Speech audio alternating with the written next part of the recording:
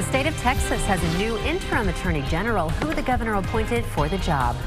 And hurricane season officially begins tomorrow, and we already have an area of interest in the Gulf coming up in First Warning Weather. And will lawmakers on Capitol Hill finally vote on a debt limit agreement? What plays into a possible decision and what could happen if the nation defaults?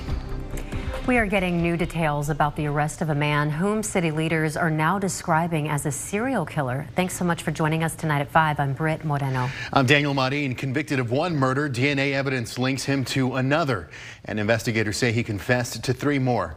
Police records now show the violent way a Pflugerville man died and how they're connecting the suspect to other possible killings in Central Texas. KXAN's Will Dupree took an in-depth look at the documents and gathered reaction from neighbors. It's a very frightening thought to think that someone was murdered close by. Peggy Pendergraph-Lino shared her reaction to city leaders calling the man accused of killing her neighbor in Pflugerville a serial killer. Serial killer? That is just outrageous that a person could have killed 6, 7, 8, 9, 10 people and still walking the streets. A block away, the sound of crews working could be heard outside the home where police found Jesse Fraga dead on May 20th. New court documents describe officers finding blood in several rooms after Fraga's niece asked them to check on the 80-year-old. Police say they found a knife in a bathroom, and an autopsy revealed Fraga died from a stab wound to the neck. Someone at Fraga's church told us the congregation is still processing what happened. And a man working nearby says his thoughts are with the victim's family. Even if it's a stranger you'll never meet, never know, don't even know their name. It's sad, unfortunate situation. The murder suspect, Raul Meza Jr., lived with the victim in Pflugerville, and police say he agreed to move out May 12th, the same day Fraga was last seen alive. Meza later called Austin police and told them, "I think you were looking for me." Police say he confessed to killing Fraga and claimed the two had a sexual relationship. According to the court filings, police say Meza also told them he killed a woman in Austin in 2019 and 2 others in San Antonio. The police department there told us its homicide detectives are in communication with Austin PD and currently looking into the statements made by the suspect. Will Dupree, KXAN News. And because of Mesa's string of confessions, Austin police filed a murder search warrant against him related to the 2019 death of Gloria Lofton. In their latest court filing, police say Mesa told them he killed her and he expected to get some kind of inheritance money. Now, after her death, police also say a DNA swab taken from the victim's body came back in 2020 as a match for Mesa. Coming up in our 6 p.m. newscast, we're going to start to examine more on that. Going in depth on this, more on what we touched upon at the start of our coverage. Raul Mesa was convicted of murdering 8-year-old Kendra Page in 1982 in Austin. He was sentenced to 30 years in prison, but only served 11 because a state law that is no longer in effect enabled him to seek freedom after good behavior behind bars back then. Retired Travis County Judge Charlie Baird says the law piggybacked on what he referred to as a light sentence, allowing for Mesa's early release. Of his sentence in 1982, if he was a model prisoner and received good conduct time, he was given credit for that, and that credit was mandatory, and that therefore effectively reduced his sentence. You can get a better look at all the details in this convoluted case right now at KXAN.com, and there we have a detailed map and pictures of everything we know of Raul Mesa's criminal history, from his convicted crime to his charges that he's facing today. That's over on KXAN.com. The state of Texas now has a new interim attorney general. Governor Abbott appointed former Texas Secretary of State John Scott today following the impeachment of Ken Paxton. Scott began his time as Secretary of State in 2021, but stepped down the next year. He's an attorney with over 34 years of experience and returned to his private practice after his resignation. Now, he served in the Texas Attorney General's office and was the Deputy Attorney General for civil litigation as well. Now, in a statement, Governor Abbott said Scott's, quote, decades of experience and expertise in litigation will help guide him while serving as the state's top law enforcement officer. David is here now, and it really was the first first day in a while where you turned on the car and you couldn't get the air conditioning to come out fast enough, you know? Especially if it's been parked outside for a while in the sun. It was 91 degrees today, the hottest day in more than a week. But remember, this is still pretty typical for this time of the year. Average highs on this final day of what's usually our wettest month of the year, 91 degrees. That's exactly where we ended up at Camp Mabry. Beautiful evening out there. It's just a little warm and muggy, 89 under partly cloudy skies in downtown Austin. Temperatures elsewhere generally in the middle and upper 80s. It's 86 right now in Dripping Springs. The radar, as it has been all day, completely dry from west to east. Coming up, though, we'll have new outlooks for the month of June, why this month could be a bit more good news like we've seen this month, and also talk about that disturbance we're watching in the Gulf. All right, David, thank you very much. In Washington, the debt limit agreement passed its first hurdle, but the bill is still not out of the woods yet. Tonight, the full House of Representatives has to vote to pass it on to the Senate. Speaker Kevin McCarthy needs 150 Republican votes, and already hardliners have said that they will not vote for it. And now it's up to the Speaker to rally his supporters to save his bill. And as Alice Barr reports, at the same time, Democrats must also unify to pass the bill the president has negotiated. All this while the deadline looms closer to avoid default. With a deal in hand to prevent a catastrophic government default by as soon as Monday, now the rubber hits the road to pass the bipartisan debt ceiling and budget cuts package over objections from the far right and left. We're going to deal with the debt ceiling. I think things are going as planned, God willing. House Speaker Kevin McCarthy rounding up the votes. Don't sit back and think, I wanted something so much more. Yeah, there's a lot of things I want too, but this is one that moves us in the right direction. After more than 30 Republican members said they would not support the bill, arguing spending cuts don't go far enough. I encourage my colleagues to vote no on the rule and to oppose this legislation. That means enough Democrats will have to vote yes to avoid default. The top House Democrat saying he's on board while insisting the GOP has to rally the bulk of the support. House Democrats are going to make sure that the country does not default. Period. Full stop. But at the same time, it is important for House Republicans to do their part. The 99-page bill suspends the nation's debt limit past the 2024 elections in exchange for spending cuts and caps and conservative priorities like restarting student loan payments on hold since 2020 and expanding work requirements for government aid programs like SNAP food assistance, a red line for some House progressives. And if we want to have credibility with the progressive wing of the party, then we need to be able to show that we're fighting for them. A fight for the American economy playing out on the House floor less than a week before the default deadline. In Washington, Alice Barr, NBC News. Now, once the bill gets through the Republican-controlled House, it still has to clear the Democratic-led Senate, where it is expected to face similar opposition from the far right and left. Now, senators could use procedural rules to drag out that process right up to the deadline. And ahead of tonight's vote in the House, I spoke with Austin Democratic Congressman Greg Casar, and he told me that he is voting no on the debt limit agreement, and he said that's what the people he represents want. I'm hearing from people from Austin to San Antonio that they want to see us stand up for housing programs. They want to see us stand up for more funding for our schools and for our teachers. And they want to see us stand up to this brinksmanship from the extreme right wing. And that's exactly what we're going to do. Now, Casar told me that he and other House progressives plan to vote no, but only after they see that the deal is going to pass. A slow return for a community still grieving. What's next for the Outlet Mall in North Texas following a recent deadly mass shooting? Well, we all have to weigh our bags when we check them on a plane, but would you weigh yourself before boarding? The measure an international airline is taking in the name of safety. And apparently lawmakers want to give cheaper property tax bills to us Texans, but that might take longer than we think. The battle over tax relief and what it could mean for your bills. Today, the Allen Outlet Mall in North Texas, where a gunman terrorized shoppers a month ago, is back open for business. The outlet's website says stores will have some flexibility to set their own hours of operations at their own pace. On May 6th, a gunman shot and killed 8 people, including 3 children, and wounded 7 others. An officer there who was there because of an unrelated call, shot and killed that shooter. The outlet owner said it will commission a permanent memorial to the lives lost on that property. Well, it's an unusual request for airline passengers on the other side of the world. Air New Zealand is asking some 10,000 international flyers if they would be willing to step on a scale before they fly.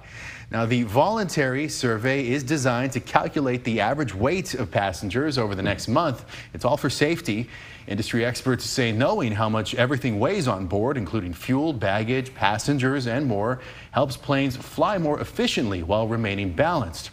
Now, the scales in the airport will not display any passenger's weight. That will instead just go right into the computer.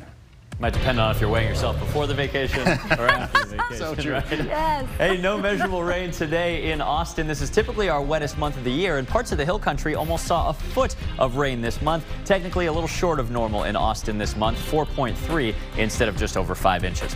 Your forecast for June coming up next. Texas lawmakers want to give you a cheaper property tax bill, but they're a long way from figuring out exactly how to do this as top Republicans continue to feud over competing ideas for tax relief. Now we're taking a deeper look into the plans and what that could mean for you. Our Ryan Chandler spoke with the governor's office and the senator behind one of the bills. He breaks down what it could mean for your wallets. Rising property tax alone have become almost so unsustainable that alone is closing their doors. Businesses, homeowners, and Texas's top leaders all agree. We want to save the taxpayers money. Cutting property taxes is priority number one. But after 5 months of discord and a short-lived special session, no deal. The governor can put things on the call, but he can't prescribe the form of the solution. Governor Abbott, Lieutenant Governor Patrick, and Speaker Phelan all brought their own ideas for how to lower taxes. On Tuesday, the House swiftly passed a plan endorsed by Governor Abbott. It's called tax rate compression. Essentially, it dedicates $17.6 billion to buy down school district tax rates, basically footing the bill for you. This is a plan that we feel like is equitable. It doesn't pick winners or losers. Our small business owners will get tax relief. Homeowners will get tax relief. Renters will get tax relief. The Senate plan has some of that, but it also pushes a $100,000 homestead exemption. That's 2.5 times more than you can currently deduct from your property tax bill. This is the most powerful thing you can do as a tax writer, because if you exempt somebody from taxation, they never pay. And they never pay the next year, and they never pay the year after that. Supporters of the Abbott plan predict it will save the average homeowner $1,300 over 2 years. The Senate predicts Dan Patrick's plan will save them more than $2,500 in the same time. I know the governor must be on our side with this. I can't imagine he wouldn't be. I can't imagine the governor will say to 5.7 million homeowners, you're not going to get a homeowner's exemption. Ryan Chandler, KXAN News. And the governor's office tells us in a statement this evening that the governor's tax plan is backed by over 30 organizations and the most respected tax policy groups. It goes on to say that the governor will sign the largest property tax cut in state history once the Senate votes to pass the legislation. Now, property taxes were a top priority this legislative session. Are you looking for a full recap on what other top priorities were and what happened or didn't happen to them? Well, our KXAN politics team breaks it down for you where they all landed in the legislature. Just head to KXAN.com and search Capitol Closeout. It's that time of year, graduation season. High school graduations go through Friday. So here's what's coming up tonight. AISD's Aikens Early College High School students will graduate at 7 at the Berger Activity Center. And Hayes CISD's Live Oak Academy students will graduate at 6 at Texas State University's Strahan Arena. And we just want to say a big congratulations to all the graduates. And we should also say congratulations to the parents. It takes a lot of love and support to get you to that and money. And with my parents, it was like, okay, you need to make these grades to get it. So it's a lot. I know. It's Very a lot. exciting. Yes. And some of those outdoor celebrations can always be hot this time. Congratulations to those who are graduating indoors. Yeah, that was the right call today. But hey, we're looking ahead to the new month tomorrow. Right. June, of course, begins meteorological summer. And look at this. We got new outlooks today from the NOAA Climate Prediction Center, and they have changed for the month of June. Now, it looks possible that we could continue this on and off wetter than normal normal weather pattern. Overall, we could be in the green in terms of rainfall for the month ahead. And also, instead of the hotter than normal weather that they were previously predicting, now near normal temperatures looking more likely. This is wonderful news after last June, you'll recall, was Austin's hottest ever recorded. This is what the June 2022 high temperature board looked like in Austin. 9 record highs. Almost every single day was hotter than normal. We have a lot of reasons to believe this June just won't be as bad. Temperatures actually kept down today because of the recent rainfall. The soil moisture helps to keep the temperatures down a little bit compared to where they could be. Of course, it counteracts that with some humidity. So 89 right now in Austin, feels like 90. The heat index a little warmer down in San Marcos at 93. Overall, though, these are very typical temperatures for May 31. The pollen count looking just like it has all week. Mold is medium and trending downward. Grass is low. A few other things that you can always track for yourself hour by hour on KXAN.com. Also checking in the low category. Pretty calm weather here across central Texas. A little Gulf of Mexico sea breeze trying to bring some rain, but failing in doing so today and tomorrow. That's because high pressure, blue H meaning blue skies, is moving right over us from West Texas. This is the dominant feature in a dry start to the month for the first couple of days. But once we get to Friday night into the weekend, this spinning storm that we first warned you about a couple days ago, this is going to be a big factor in the weather, possibly raining out some of our weekend plans. High temperatures until then, a little warmer than normal, just by a fraction here on the temperature chart. 92, 93 for the first several days of the month. But notice on Sunday, they go down several degrees. This is actually because the rain chances pick up. On Saturday, just a 30% chance of thunderstorms. But Sunday, more clouds, a 50% chance of some late day rain. Hopefully that keeps some of us in the 80s. Not only this Sunday, but early and mid next week, a few more scattered showers and storms continue. And now a little more optimism in our 7-day rainfall total forecast, hoping now for an inch to an inch and a quarter in many areas by next Wednesday night. Told you at the top of the show that hurricane season officially begins tomorrow as well. We still have this little area of investigation. It's called an invest in the eastern Gulf. There's still a 20% chance of some tropical development, but mainly we're just expecting some heavy rain, some flooding in the Florida peninsula. You can see that dirty east side of the storm already bringing some heavy rain to that state. This, remember, is moving away from Texas, so no immediate threats to us. Tonight's forecast, 69 degrees, just like last night. Mostly clear, a couple low clouds by sunrise. Tomorrow, it looks hot and it looks dry. South-southeast winds at 5 to 15 and high temperatures just about on target for average at 92.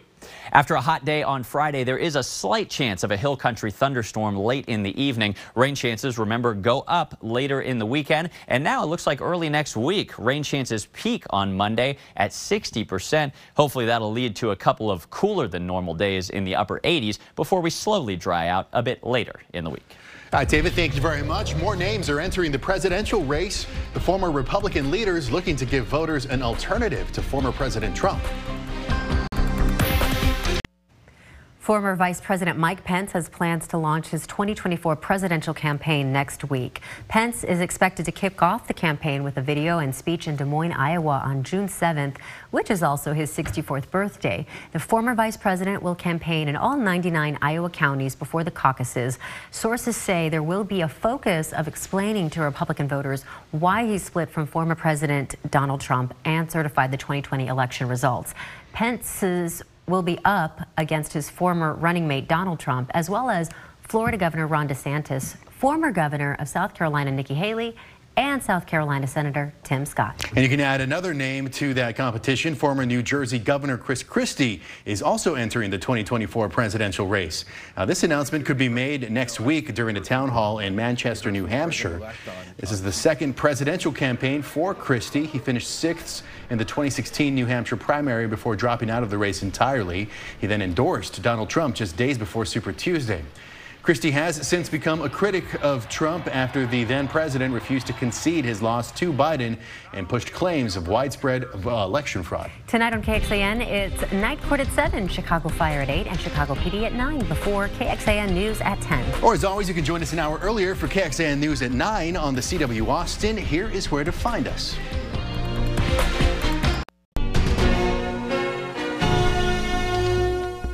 Thanks for listening to KXAN News Nightly.